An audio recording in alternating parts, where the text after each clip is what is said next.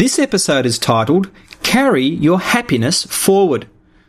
Gary, there are a lot of elements in my life that I am very happy with right now, so I don't know that creating a plan for the future requires me to do anything. After all, I already have a lot of what I want in my life now, a program participant recently said to me.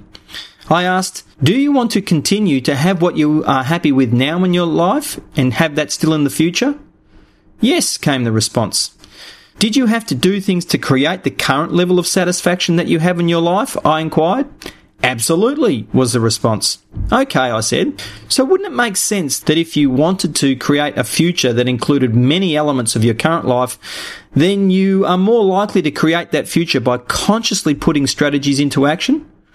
This would ensure that you maintain those elements rather than leaving them to chance, I followed. Yes, there's no doubt that I would be more likely to carry forward the elements of my life that I am happy with by consciously putting strategies into action to create that future. I can see that, even though much of the future I desire is the same as I have now, I still need to be conscious of my efforts to continue to create that future. Spot on, I responded. This brief conversation highlights a misconception that many people have about creating the future they desire. Irrespective of whether you have current elements of your life of which you are happy, if you want to continue to have those elements in your life, having conscious strategies that you can put into action will significantly increase the probability that those elements will continue to stay in your life.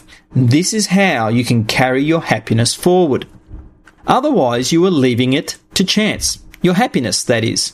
If you have elements in your life that you are happy with, why would you want to leave them to chance? Take relationships, for example. Lots of people are happy with their relationships right now, but don't consciously put strategies into action to maintain and build on the strength of those relationships. Eventually, something goes wrong and the relationship breaks down, even though the people involved never imagined that could happen. In many cases, people will blame the other person for having changed. Yet they could have planned to change together and/or planned to be able to sustain individual changes.